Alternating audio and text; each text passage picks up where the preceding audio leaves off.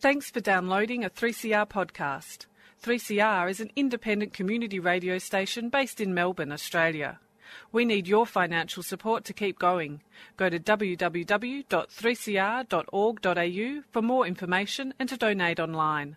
Now stay tuned for your 3CR podcast. Dirt Radio. Organic. Friends of the Earth. Activism. Underground. Political. Good morning and welcome to Dirt Radio. You're listening to 3CR. This is Phil here. Our big thanks to Yarrabug for another fantastic show.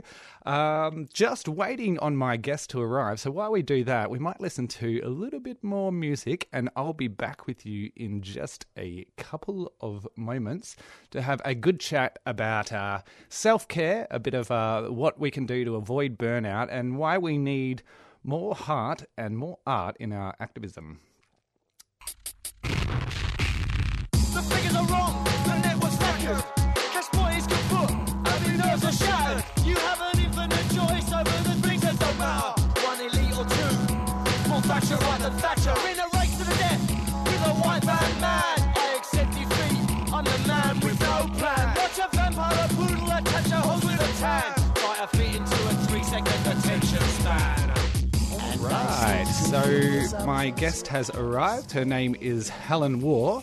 She's a good friend of mine, and today I thought it would be nice to bring a friendly face into the studio as we talk about a little bit of difficult stuff. So in activism, it can be a very emotionally draining kind of experience, and it's really important that we look after ourselves at activism, and we don't talk about it all that often. But burnout. What is burnout? So joining me to talk about this and how we look after ourselves is Helen Waugh. Welcome, Helen. Oh, thanks, Phil. Thanks for having me. Sure. So how would you describe burnout? And if you're so willing to be, would you ever describe any burnout that you've had in your life? Yeah, sure. I think burnout looks different for different people. And I think that, it's such a diversity of experiences that people exhibit. Like some people will be have a complete mental breakdown. Some people will just retreat. And it will come at different times to different people, like when I was out at the blockade, some people would come for a couple of days and then that would be enough for them and then have to retreat. And some people were there for a year or 2 years or whatever, and then they had to take time out or whatever that looked like. I think the big issue really is when people push past it and don't recognise the signs. And I think as a movement, we probably have to get better at asking one another if we're okay and checking in with one another and because it's really easy sometimes to push yourself for the bigger picture. The forest needs saving, like children are being deported. All of these things are so imperative and important that we really have to look after one another because, really big stuff is happening in the world that we're tackling and also within us. We really internalize it, I think. Sure. And for the people out there, I mean, some people may not even realize that they're approaching burnout. I mean, what does it physically feel like? I mean, actually, it was really new for me to experience burnout as well. I was having nightmares about the forest being bulldozed every night. I was just exhausted and it became joyless where something was really exciting and I felt inspired and I felt powerful. Suddenly I felt powerless, uninspired, joyless, and it really felt like I was really having to push against it instead of having this huge amount of energy. But still I pushed, and I think looking back, recognizing that I was exhausted and actually I would cry whenever I saw an excavator or a bulldozer. And I think a lot of people experienced that amount of some amount of post-traumatic stress when doing such intense engagements in nonviolent direct action and in activism. So but I think also at the time I made a decision and I kept going and a lot of the people around me kept going as well. And I think we kind of were encouraging one another. But at the time, that's what felt right, you know. So it's easy to have hindsight and 20/20 vision and going, God, I should have left months before, or I should have stopped, you know. But yeah, I think what was most important for me was to seek counselling, and was to seek the advice, and just to take myself out of it for a while, and connect with a lot of people and a lot of other friends to kind of heal from it, I guess. Yeah, sure. And I want to go through some strategies of self-care a bit later on. But I was wondering, just wanted to pick up where you were talking before about this kind of imperative to continue to take action, which kind of like can be drawn from the urgency of an issue.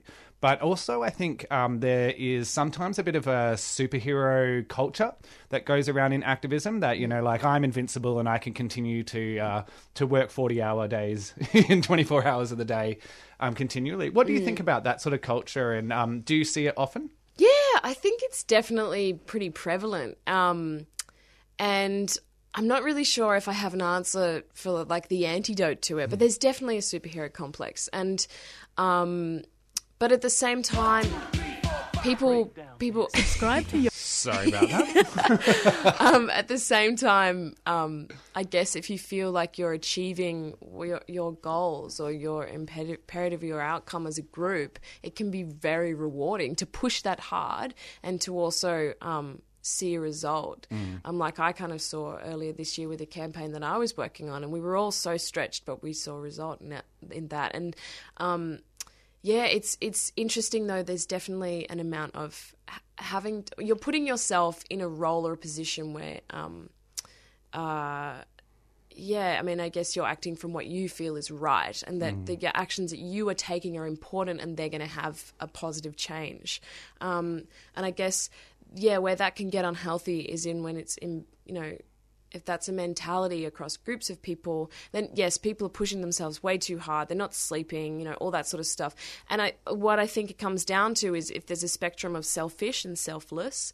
I mean, it's we think selfish is a bad word, but actually being so selfless that you forget you have a body, actually kind of expresses itself almost as like this like self-heroism or kind of like, yes, I'm all about the goal and the bigger picture in the campaign, but I don't care about me. But actually that's unhealthy too. You have to remember to take care of yourself and to take care of one another. It's so true. I mean, so many times you hear activism described as like kind of an altruistic act, but in reality, you know, like we really do need to take that and focus back in on the self a little bit as well, and realize that we are, whilst doing it, you know, often somewhat motivated by those altruistic, like kind of being, like our mentality, we also have to really look in and reflect on ourselves, because knocking ourselves out of the game actually like ruins the bigger picture and doesn't let us get to the goals. It's actually, that's the most detrimental thing we could do, is to have the hero complex, and then also, to smash ourselves so hard, we smash ourselves out of the picture, then we're taken down. And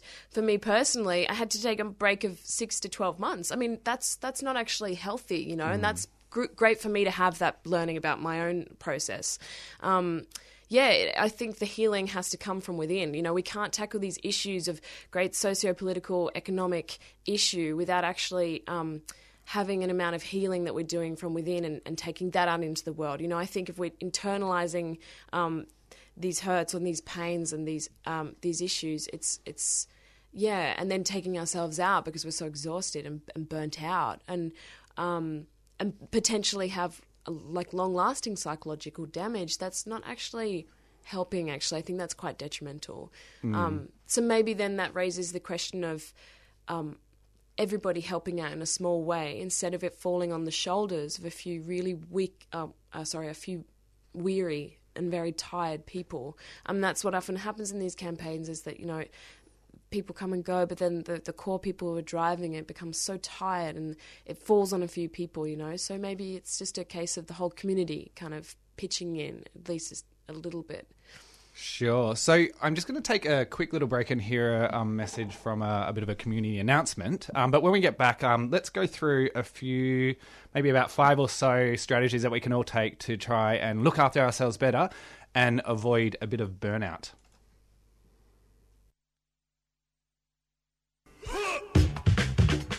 Common Ground Festival is back this November, featuring Frank Yammer, Dallas Frasca, Emily Waramura, The Deans, plus loads more. Complementing the music makers on stage will be free workshops from the Group Work Institute, a social change unconference, mouthwatering food and nature in abundance. It's about working together to make the world a better place and having one heck of a good time along the way. So visit commongroundfestival.org.au for your tickets. A 3CR supporter.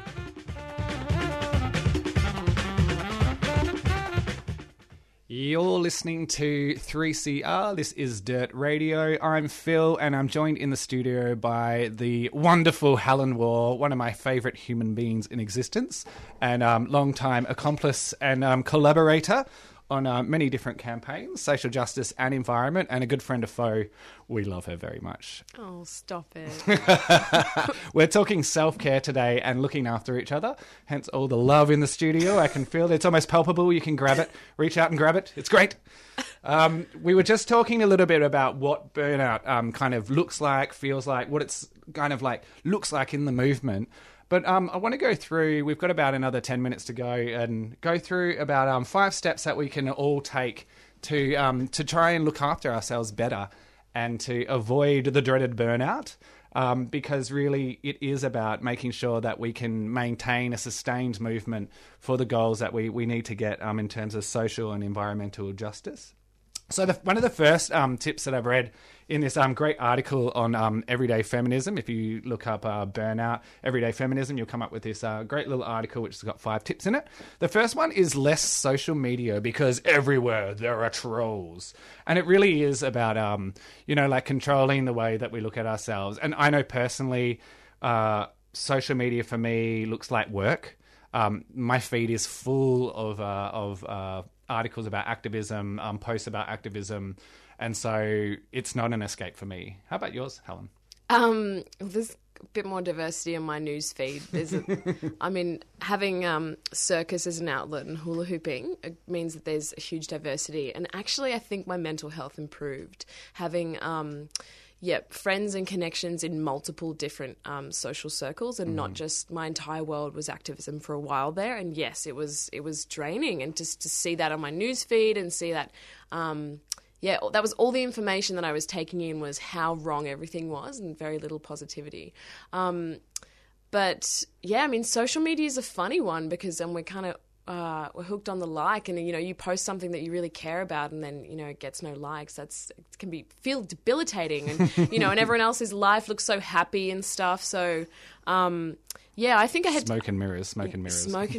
It's all an illusion. Don't believe the hype. I think maybe we haven't really quite evolved yet to be super honest about our sadness or about the downtimes on social media yet. And until that happens, I just had to kind of take a bit of a step back from social media. Just not be so kind of hooked on it, because Facebook's very convincing.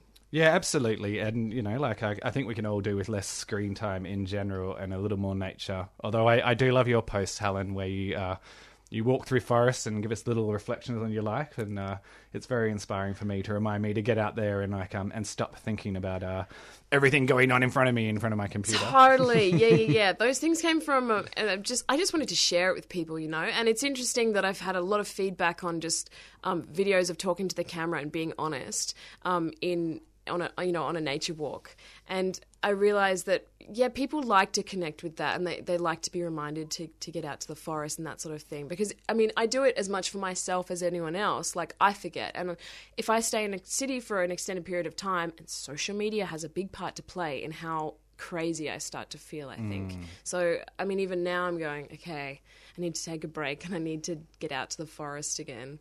Yeah, absolutely. And that kind of brings up point number 2, which is treat yourself. Treat yourself. Yep.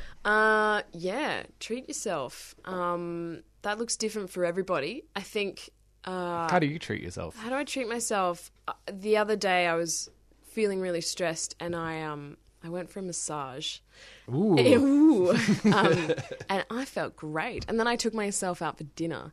And I was just so happy to hang out with myself. So I think it's for me, it's the retreat and to spend time with myself and to remember that it's okay and I've still got me, even though, you know, people come and go, trees come and go, forests come and go, you know, but I'm still here and I'm still grateful for that. And so for me, it's about peeling back and still maintaining that gratitude and, to maintain the things that keep me happy. And I've already identified them, so that makes that easy because I know I can just go hula hoop or I can go for a walk in the forest or the park. And that's a big part of, I guess you could call it self-care. That's a part of that, yeah. Yeah, absolutely. And for me, like, you know, I like to go out and have a bit of a dance at a festival or something. That the recent cancellation of Birdie Seed hurt my heart so much. But, you know, it's just made me go, I need multiple strategies in the way that I treat myself. So yesterday it was all art, a bit of music and, you know, like spending a bit of downtime and relaxation, which is kind of like a one of the third points, which is like, you know, it's okay to stay home. So it is so it's so okay. It's so okay to stay home. I'm as a person who used to go out every weekend and now I stay home a lot of the weekends. Unless it's doof season and looks a little bit different. But even that is a version of like I guess derived from pleasure. I love staying home and I think, you know, I have more fun just cooking and hanging out with my housemates and having that as my social activity even, as opposed to just going out clubbing or whatever it is, you know, and different people will like different things, but I think it's really easy to feel like you're always missing out on something, you know. It's Melbourne, it's a happening place, there's always social gatherings, there's always parties. But it's not always relaxing, is it? I mean, No. Sometimes you actually just need to really take that rest and be restive. Totally. And it's I say this actually, and it's good for me to even hear this again, because it's easy to forget. And I was going through old diary entries from years ago, and I was onto it. You know, I really got what it was to be peaceful and to be happy. And I look at it and I was like, oh, wow, I think I've forgotten some of these things. And one of them was just like meditate and foster self-love. And you need time to do that, and you can't do that when you're at a raging party. And it's okay to just sit on your floor and just think or just meditate or whatever that looks like, or read. Sleep is great. Sleep is so awesome. I know. Yeah. I know. There's certainly some people out there who like to sit up on their email, and you can tell that they don't get much sleep. Yeah, because they'll be emailing you left, right, and centre. And I think it's all right to call people out on that as well. Oh, totally. It's the first things that go when you see someone starting to like, I mean, your signs, because you know people at their kind of like their neutral point, and then they kind of go, they vary from that. And you know when your friends are not getting enough good food, good sleep, and drinking enough water. And it's like those three things are so simple, but they're the first things to go as soon as stress enters the picture. Yeah, absolutely. One of the other points that the article that I was referring to on Everyday Feminism refers to is less news, which I kind of take... especially working around in more climate-related issues, is I don't read the climate science anymore.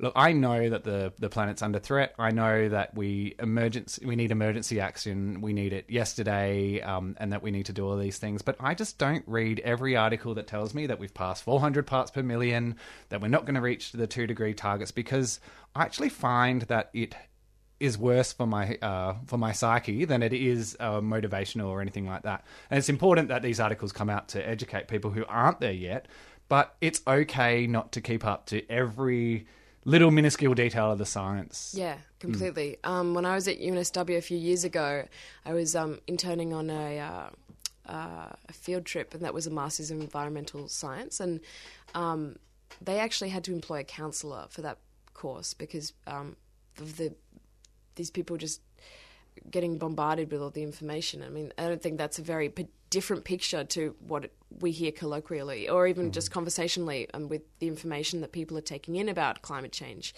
Yeah, it's a pretty interesting time to be alive, we have all of that information. We know it. You know, you can go and read it and read more about sinkholes and whatever it is.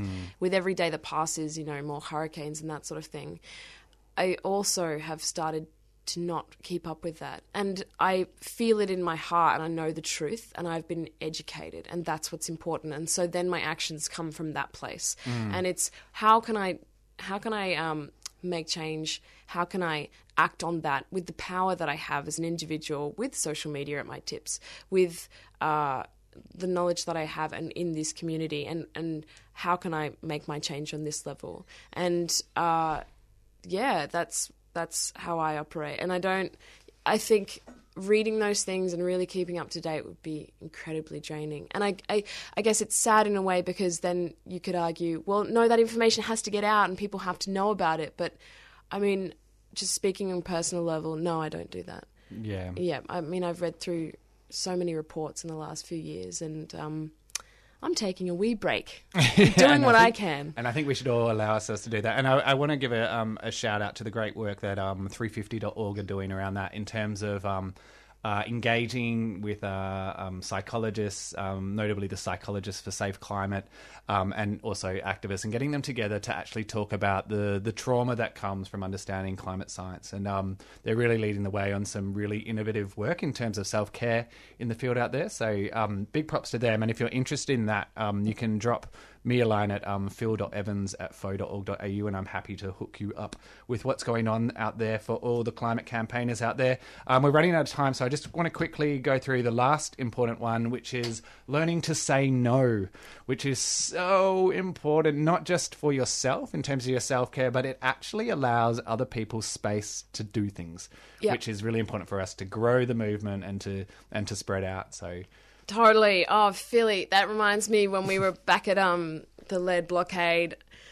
And it really, through a process that we went through, organising media and writing press releases, through that, and finally through my departure from the blockade, did I actually learn to say no. Because I felt like I was doing such a great job and I cared so much about it, and it was hard for me to kind of release that to someone else. But as soon as I took a step away, other people stepped into those roles, and they really stepped up. And it was only through my absence and departure, and the final breaking point for me, which was just to leave completely, did other people actually get an opportunity. So yeah, saying no is so important. Yeah. And learning that it won't fall apart if you step away. So it won't. It's fine. And people will know, and they'll step in and they'll step up. Yeah, absolutely. We have just run out of time, which is a bit of a bummer. We could talk about this for ages and ages and ages. I just wanted to quickly give a big shout out to a series of workshops coming up called Art and Heart in Campaigns, creative activism workshops, which proud Friends of the Earth affiliate Counteract are putting on. I think this is a really important step in terms of changing the way that we do activism and really bringing in these self-care and creative outlets into activism, which will help us all avoid burnout in the long term. So check it out. You can go to counteract.org.au and check that out, or have a search on Facebook for Art and Heart in Campaigns. Use the ampersand, not the word. And I hugely want to thank Helen Waugh for coming in this morning, this lovely rainy Melbourne morning. Oh, thanks for having me, Phil.